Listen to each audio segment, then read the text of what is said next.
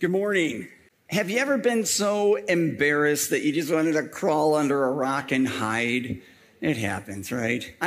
My wife, Carla, and I had just moved here from Minnesota a couple years ago, well, I guess 9 years ago or so, in 2015. And having just moved here, it was a beautiful fall day. I went and took my dog out for a walk in the neighborhood where we lived. And as I was walking through this neighborhood where, our brand new neighbors and everything, I happened to see a woman in her front window waving at me. And I was like, that is so nice. What a great neighborhood. So I waved enthusiastically back until I realized she wasn't waving at me. She was washing her windows. I was so embarrassed. And then she saw me. And I'm like, oh, how do you recover from that? I was even more embarrassed. It was awful. It happens. You know what I mean. But imagine this. Imagine that the moment doesn't just last for a few minutes, but goes on and on and on.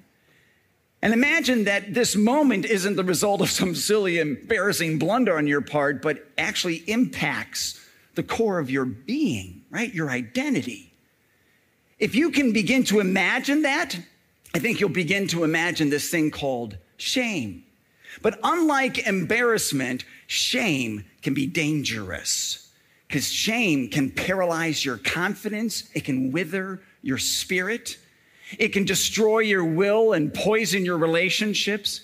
It can lead to anger. It can lead to problems with addiction. Shame can lead to eating disorders. It can lead to depression. Shame is nasty business. And my guess is all of you sitting here, all of you watching online right now, you know that it is everywhere. Shame is everywhere. There's the shame that a kid feels because they are always picked last. There's the shame that comes from being home all alone again on the weekend while all your other friends are either in serious relationships or are already married. There's the shame that comes from meeting a classmate who has done so much more with their life than you. There's the shame that comes from filing for bankruptcy, the shame that comes from going through divorce, the shame that comes from being fired, all kinds of shame. It's a heaviness that leaves you feeling as though you really don't measure up and maybe never will. That's shame. And it's been around since the beginning of time. You can find it throughout the pages of the Bible. There's the shame with Adam and Eve after they fell into sin, the shame of David when he commits adultery with Bathsheba. In the New Testament, there's shame, I'm sure, that is felt by tax collectors and people with leprosy, the woman who washed Jesus' feet with her tears, the woman who had the flow of blood, all kinds of shame. For those of you who are here for the first time, we are in this series, as Roy mentioned a moment ago, called Overcome. And in this series, we're simply looking at those parts of our life that can be overwhelming and debilitating, but in the power and strength of God can be overcome.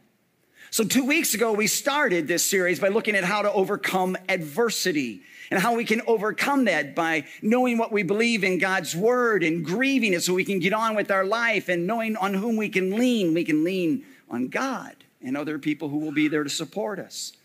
Last Sunday, Pastor Dave was here and he did a great job talking about how to overcome fear. And not only did he identify some of the more common fears that we face, but he also reminded us of the tools that can help us deal with fear. Being in God's word on a regular daily basis, being involved in worship and in church, and of course, keeping your eyes focused on Jesus the whole time. Today, we're looking at shame. And what I want to do is I want to look at some different common types of shame that exist out there. And then I want to look at how those different kinds of shame can impact us in different kinds of ways. For example, one common shame is destructive shame. And just like its name sounds, destructive shame is awful. It is brutal. It is damaging. It is toxic. And destructive shame usually flows into your life one of two ways. One way by which destructive shame comes to is through other people. Okay, and unfortunately, a lot of these people are people you know. It could be a parent or a spouse or another family member or a friend. And whether these people are inflicting destructive shame through their words or their actions or even social media posts, it leaves you feeling as though you are not smart enough or you're not pretty enough, that you're not successful enough or popular enough or special enough or whatever enough. It's awful. Destructive shame is awful. And just so you understand how destructive shame gets its power, you need to realize most of its power comes from this thing called deceit. People will simply lie about you. They'll simply make up things about you, and they'll use that to shame you. And God hates that. In Proverbs 6, it says, there are 6 things the Lord hates. And one of the things on the list is this, a lying tongue. God despises that, not just because it's a lie, but because it contradicts the truth about you. A truth that is reflected by David in Psalm 139, where he says, Lord, I praise you because I am fearfully and wonderfully made. The truth about you and me is that we are God's masterpiece. So keep that in mind, because it doesn't matter what people say to you or do to you or post about you. You are the stunning handiwork of God himself. Never forget that. A second common way by which destructive shame can flow into your life is through, no surprise, the devil. He is constantly looking for ways to destroy you and to beat you down so that you live in fear, like we talked about last week, or to get you to live in shame, like we're talking about today. And while other people will inflict destructive shame upon you through their words and through their actions, Satan loves to inflict destructive shame by messing with your mind. He will get into your head and he'll start getting you to replay those destructive lies again and again and again. And that shouldn't surprise you, because that's what the devil does. He lies. In John 8:44, Jesus says, when the devil lies, he speaks his native language, for he is a liar and the father of lies. Or Revelation 12 describes him as the ancient serpent called the devil, or Satan, the one deceiving the whole world. That's what the devil does. His goal is to lie to you, to deceive you, to shame you into thinking you are unworthy. You are no good. You're a nobody. Of course, it's just a lie. Because in the eyes of God, you're not a nobody. You're a somebody, right? You're somebody worth the life of his one and only son, Jesus Christ. And as it says in Romans 8, verse 1, look at this. There is therefore no condemnation for those who are in Christ Jesus. What does that mean? It means that through faith in Jesus, not only are you God's masterpiece, more importantly, you are God's child. You are his son. You are his daughter. And as his child, destructive shame no longer has power to condemn you. Because of Jesus, destructive shame no longer has power to condemn you. So that's destructive shame.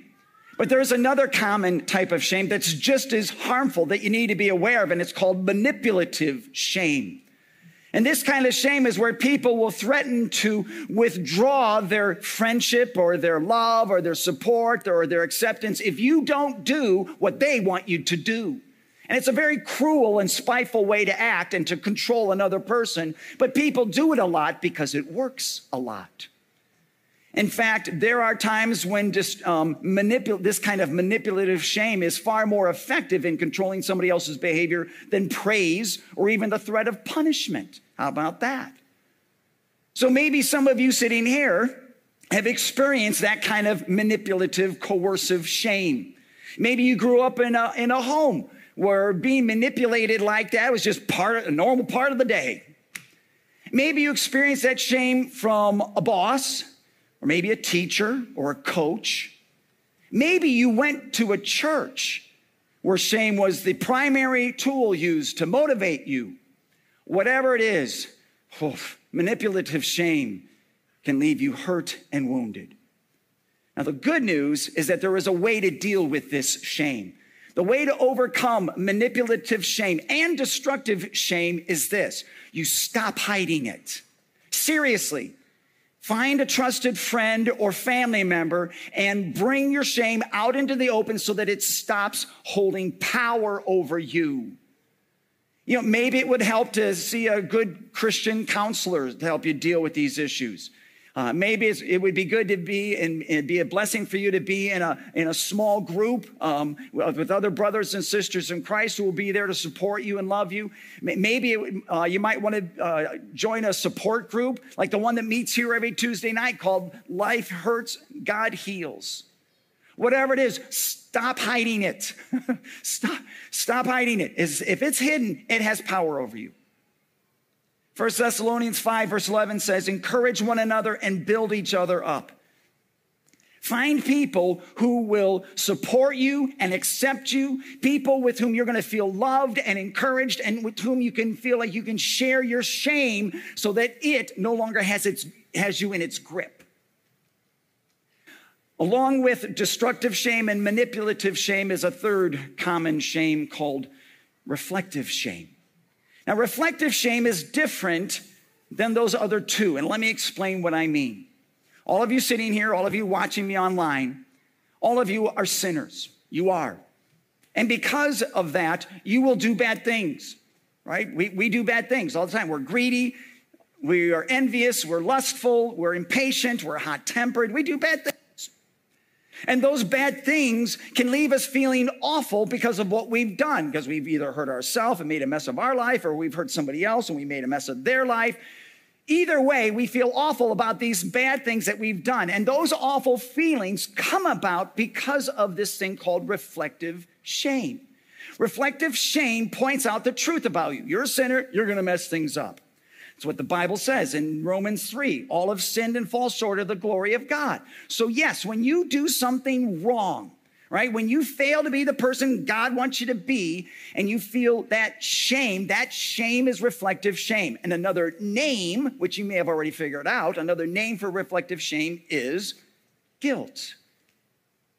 Now, like destructive shame and manipulative shame, reflective shame has been around since the beginning of time too.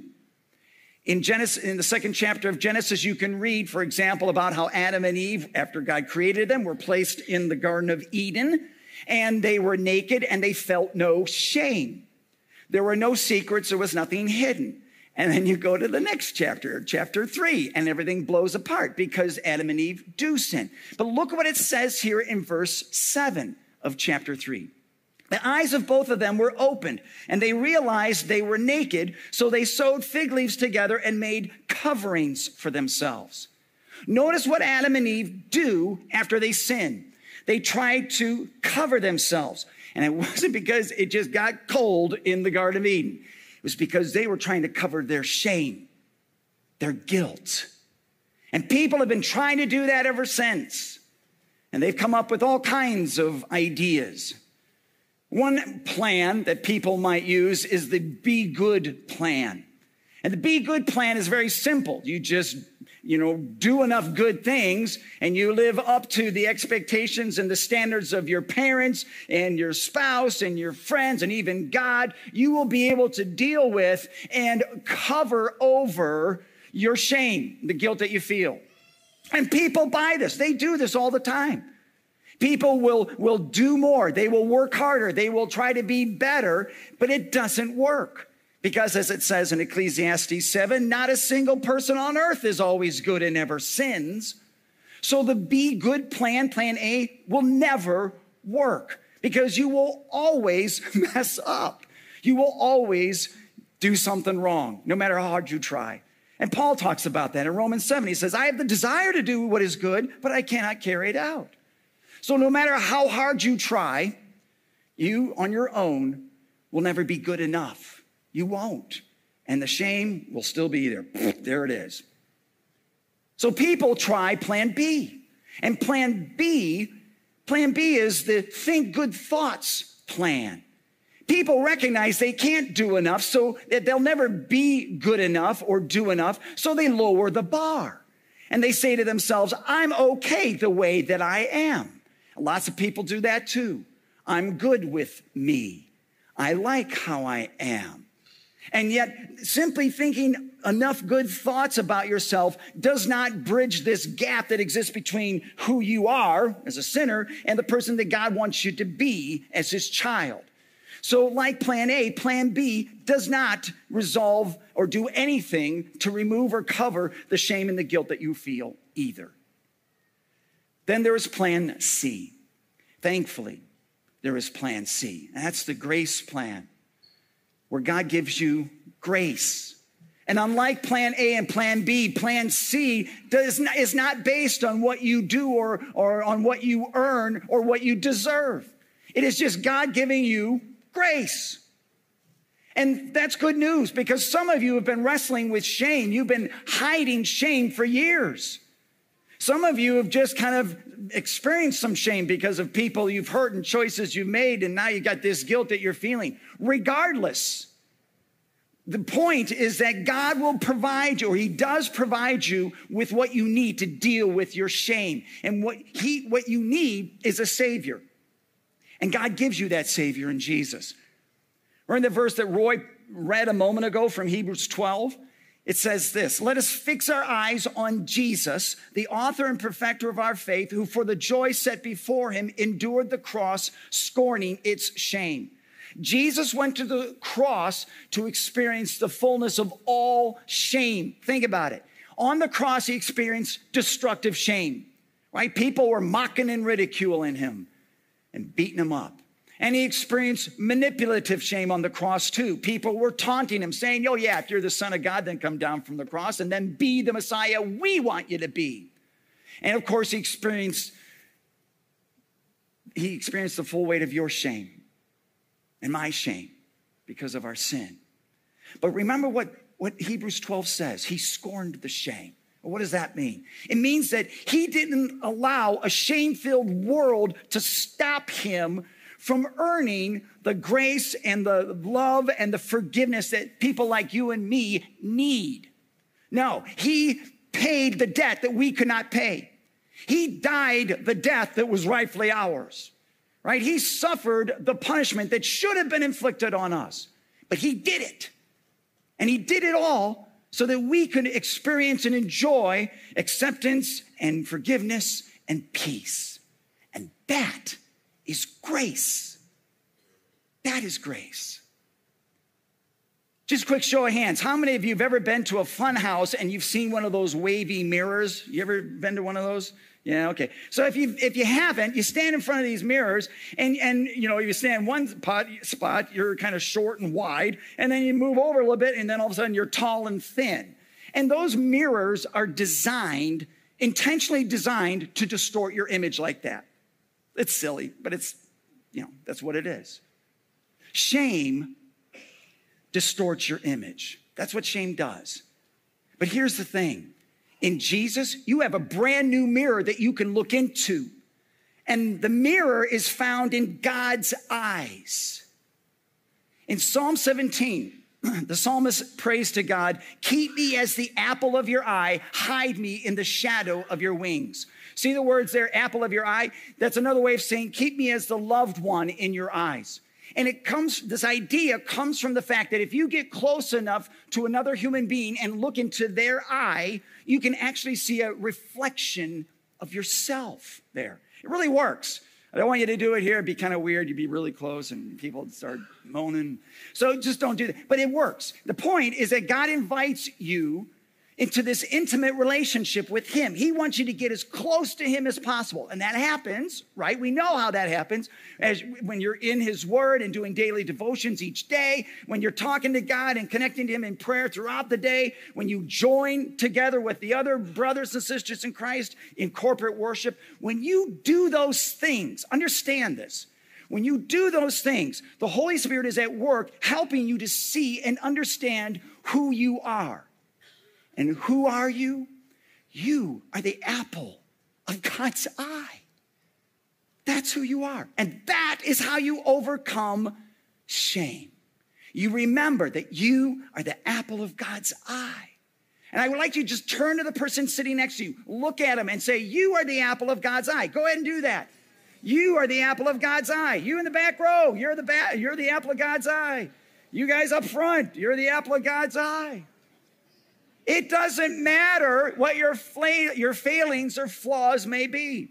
It doesn't matter what you've done wrong or how you might feel about yourself. You are the apple of God's eye. You are prized. You are treasured. You are loved by God. Honestly, you could not matter more to God than you do right now. And that's how you overcome shame.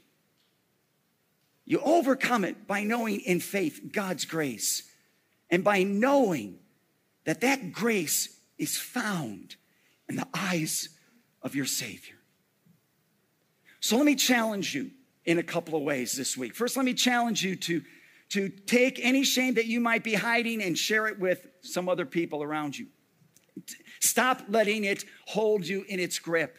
Share it, get it out in the open so it loses its power over you. Second, recall how Jesus endured different kinds of shame for you. On the cross, he experienced destructive shame, manipulative shame, and the shame of your sin, but he scorned it, remember. Right? He went to the cross willingly, freely, so that you could enjoy grace and forgiveness. And then third, remember that you are a loved one in God's eyes. No matter what other people may have done or said, no matter what you may have experienced or felt, it doesn't matter. It doesn't matter. Why? Because you are loved by God. You are the apple of his eye. Amen? Amen. Let's pray. Let's pray. Father in heaven, thank you for reminding us today that we are the apple of your eye, and knowing that can help us overcome shame. So pour out your grace for those who have been wounded, whether it's by destructive or manipulative shame, but also pour out your grace, Father, on everyone here who's painfully aware of their own sin and shame. And then remind us, Father, that the only place to overcome that shame and find that grace is to look into the eyes of our loving Savior, Jesus, where we are the apple of your eye. Lord, thank you for this series. Bless it and bless us through it. We love you. We pray this in Jesus' great name. And all God's people said, amen.